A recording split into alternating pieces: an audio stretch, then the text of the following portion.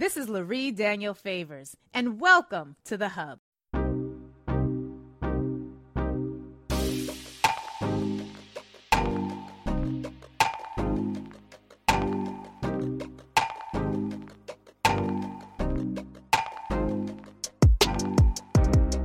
Brittany Davis, she's general partner at Backstage Capital, identifying and investing in pre-seed and seed stage companies for the fund and accelerator. She's led numerous investments in the fund, as well as the selection of 24 companies into Backstage Accelerator to receive investment and development resources. Previously, she was a manager at Village Capital, where she analyzed opportunities and created investment recommendations in the fintech, education, health, food, agriculture, and energy sectors. Before that, she founded an e-commerce startup, because she clearly has not enough time to do any of these things, Runway Technologies, while completing an MBA at Harvard Business School. This woman is busy. I could continue reading her bio for many more minutes, but I think the more important point would be to bring her onto the microphone. Brittany Davis, it is such a pleasure to have you here with us today. Thank you for being here. Thank you. Thank you for having me. Absolutely. Now, for people who are new to Backstage Capital, can you just remind us of the need that your organization was birthed to fulfill?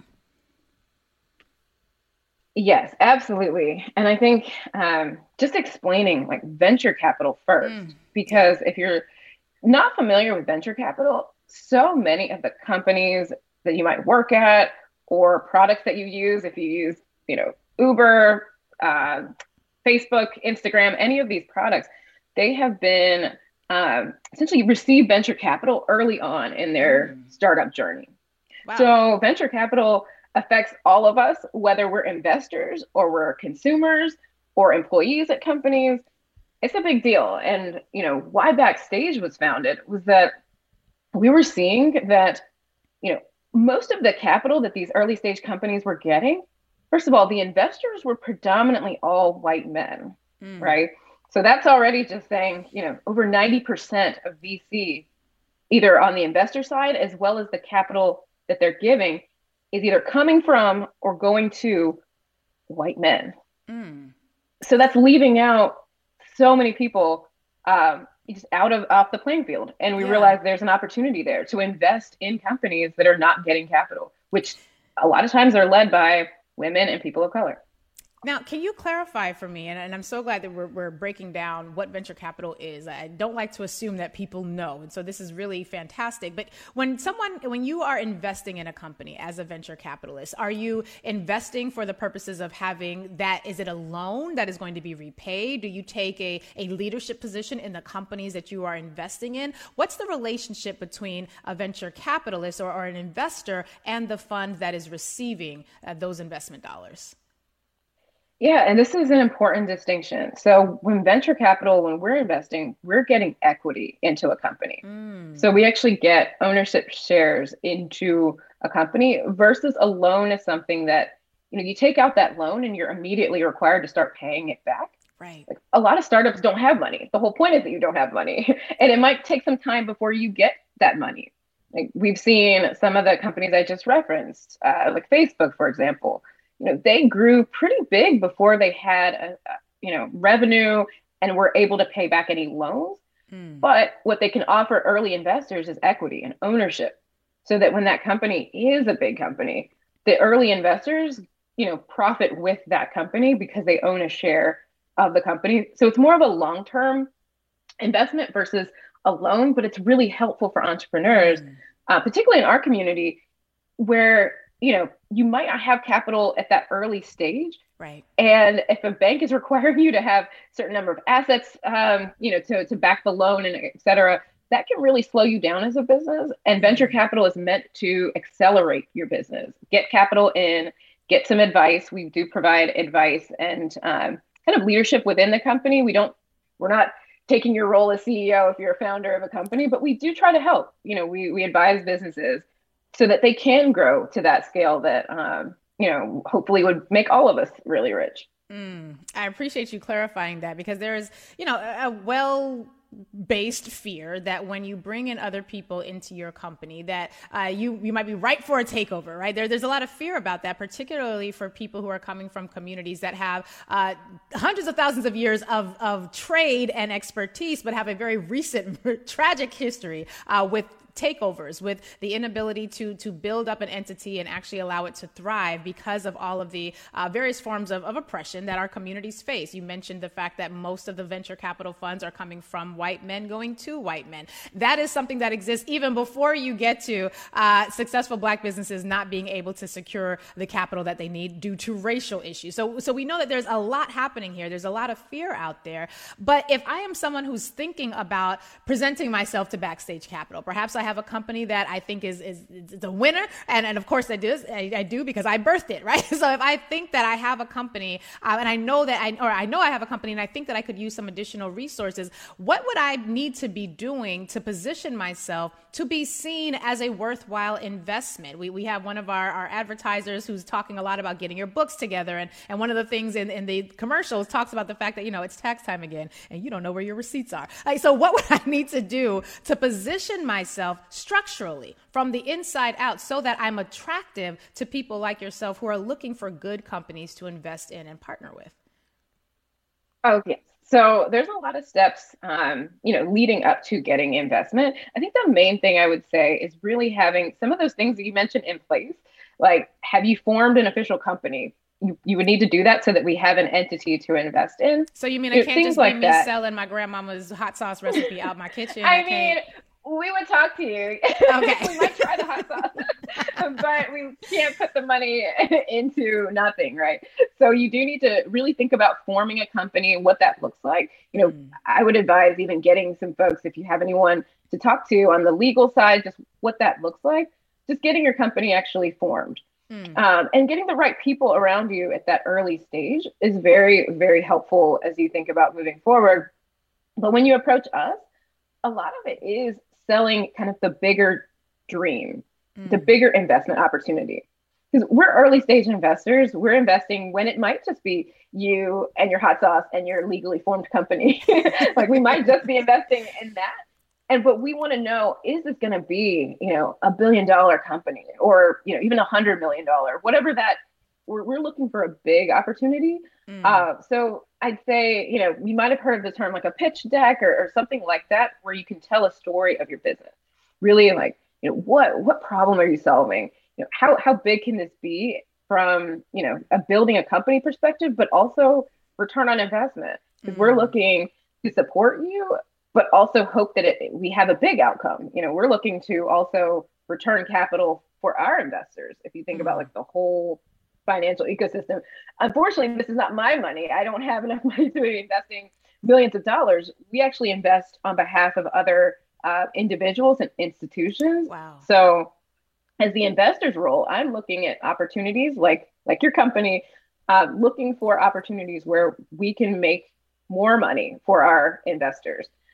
So venture capital, you have to think about it if you're an entrepreneur approaching us, is that it has to be something that we can essentially get behind so that we can all profit. You as the founder, but us as the investors, because that's our job is really turning capital into more capital as returns.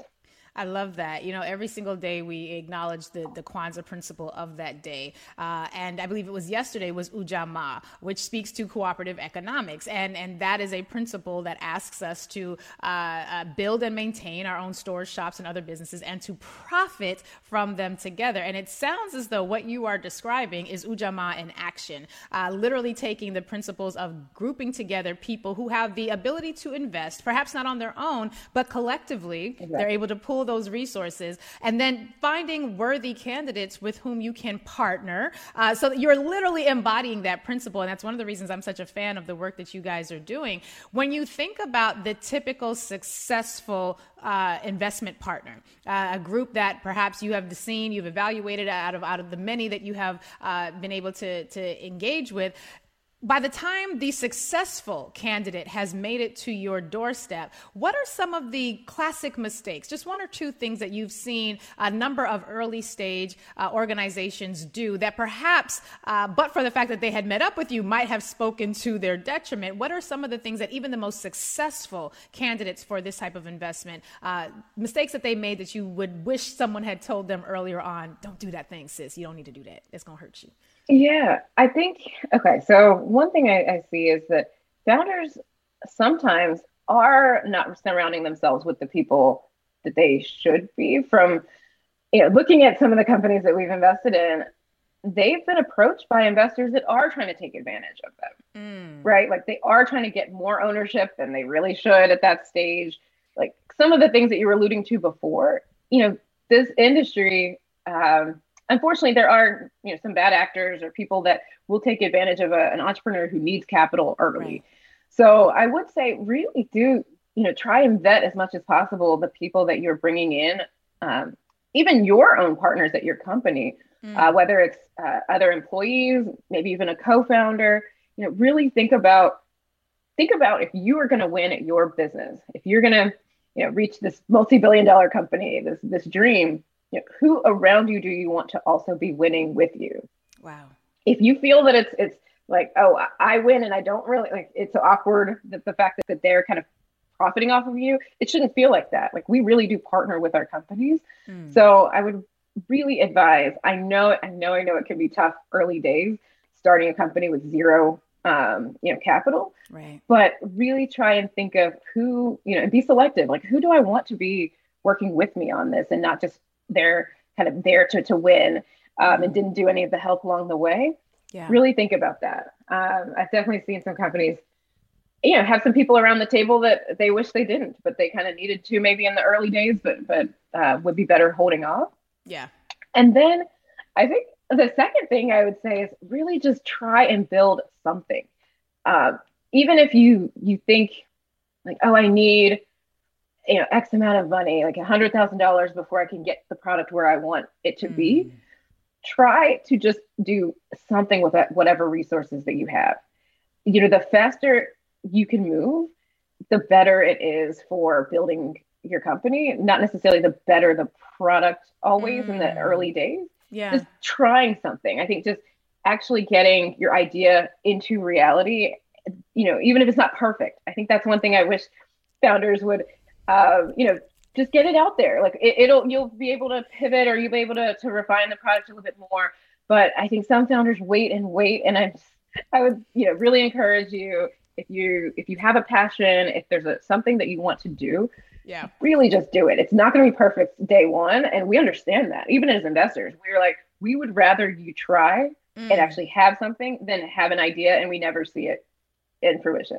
So, Brittany, you don't know this, but every morning we do a moment of gratitude. Or maybe you do know this. Every morning we do a moment of gratitude. And a few days ago, our moment of gratitude was some advice that I had received, which was basically, you think your job is to get it perfect. That is not your job. Your job is to get it done and then allow other people to help you perfect it. But you got to get it done. So we didn't plan for you to say this, but you have just confirmed that is indeed the track we should be taking. Get it done. It does not have to be perfect. It must, however, be done so that somebody can help you move to the next phase.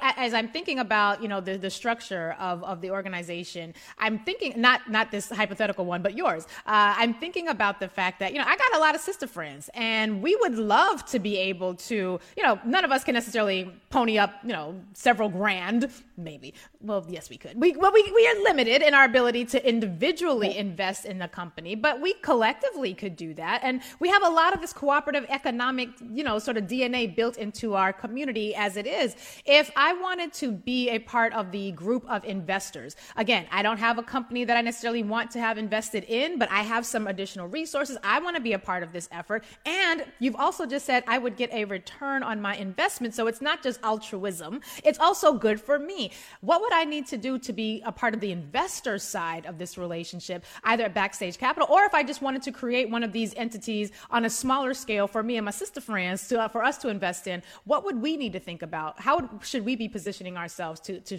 show up as investors? Yes. So I this shouldn't is just say key. I sister think friends, my brother friends too. I don't mean to leave the brothers they, out. they, Y'all, can, they can you they can can invest too, too. brothers. That's right. But for real, like everyone should be an investor. Like everyone. I think that's something that I believe in very passionately. I started my career years ago in finance and investment banking. I worked in a bank for years, and I just saw the people who had the investor mindset as they're always getting ahead in some way, personally, but also helping the people that they invest in, whether it's like a smaller company, if they're managing other people's assets, whatever it is. I just think if everyone can adopt a little bit more of that investor mindset in everything you do, think about what your return on investment is on your time, your social circle, like everything. Not to be too financy, but I really do try and think of like, am I getting a return on my investment in so many aspects of life? So love this question. And with that in mind, if everyone should be investors, how do you start, especially in early stage companies? Side note is that investing in early stage companies has built so much generational wealth. Like it hurts me that it's only been in such a small community. But imagine if you invested early days in Facebook or any of these companies, huge life-changing money for yourself, generationally. And that's what we're trying to do as well, but focusing on companies that typically don't get capital. So again, we invest exclusively in underrepresented founders in the tech ecosystem. So, companies led by women, led by people of color, and led by LGBTQ founders, because we see that a lot of these founders, if you give them $1, they turn it into $10. They're those types of founders that really can maximize your return on investment. So this is all for, you mentioned the altruistic nature, but it's also, we are investors. We want to see that return, and we believe in the entrepreneurs that we're investing in. And we want you to be a part of it. So I'm going to plug a little bit of Backstage. Just joining our community, right? Yes. So we have a community called Backstage Crowd. So backstagecrowd.com. If you're interested in investing with us, we have opportunities for folks who are already, angel investors. The term is accredited investor. We have opportunities for those folks. We also have opportunities for anyone. So I recommend, if that's somewhere that you want to start, if you like what we're doing, that's an easy place to sign up. Our community is roughly about 2,000 folks right now, and we share deals. So if we're investing in a company, we will get a little bit of what we're calling essentially allocation into that investment. So if we're putting in maybe 100,000, we'll carve out 20,000 where we can share it with our community, something to that effect. So Backstage Crowd is a good place to start if you're thinking about investing with us. What was that website one more time? Backstage Crowd? Yeah, backstagecrowd.com. I love it. Okay. Yes. And one last plug, because I feel like I have to shout out our founding partner, Arlen Hamilton, started Backstage. I love She's her. amazing. And if you don't follow her or know her, please get to know her. She's very present online. She has a book, It's About Damn Time. Recommend it so highly for people who are interested in how the venture capital world works, how she was able to build this fund from literally she ended up being homeless and building a venture capital fund. Like best kind of life experience and story that you can read or get to know. So plugging Arlen. But where we can be helpful here is there's another website if you're interested on either launching a business or the investor side. We're starting to put out content to help people, just get more education in the space. So the site for that, it's actually Arlen's Academy. And I'll spell it. I know. She's great. So we're trying to scale some of this knowledge, right? Like we need more in the community. More of an inclusive investor base needs to exist, as well as more diverse founders. So all the education, we're trying to get it out there. The website is arlensacademy.com. Just her first name right now. Yes. So yes, I definitely want to share this as much as possible because we've now opened it up for free. And you'll see content from understanding how your cash flow works at your company to, different strategies on pitching, your company, all kinds of stuff. And also, I think a few investor resources as I do believe that everyone should have kind of that investor mindset. We're sharing Definitely. some of that as well. So you'll see a lot of different types of content on both sides, the entrepreneur as well as the investor side. So had to plug some of that because we do spend a lot of time trying to share our perspective and really make it accessible for people. Like venture I capital, love it. entrepreneurship, this really needs to be more inclusive. So that's a start on our side.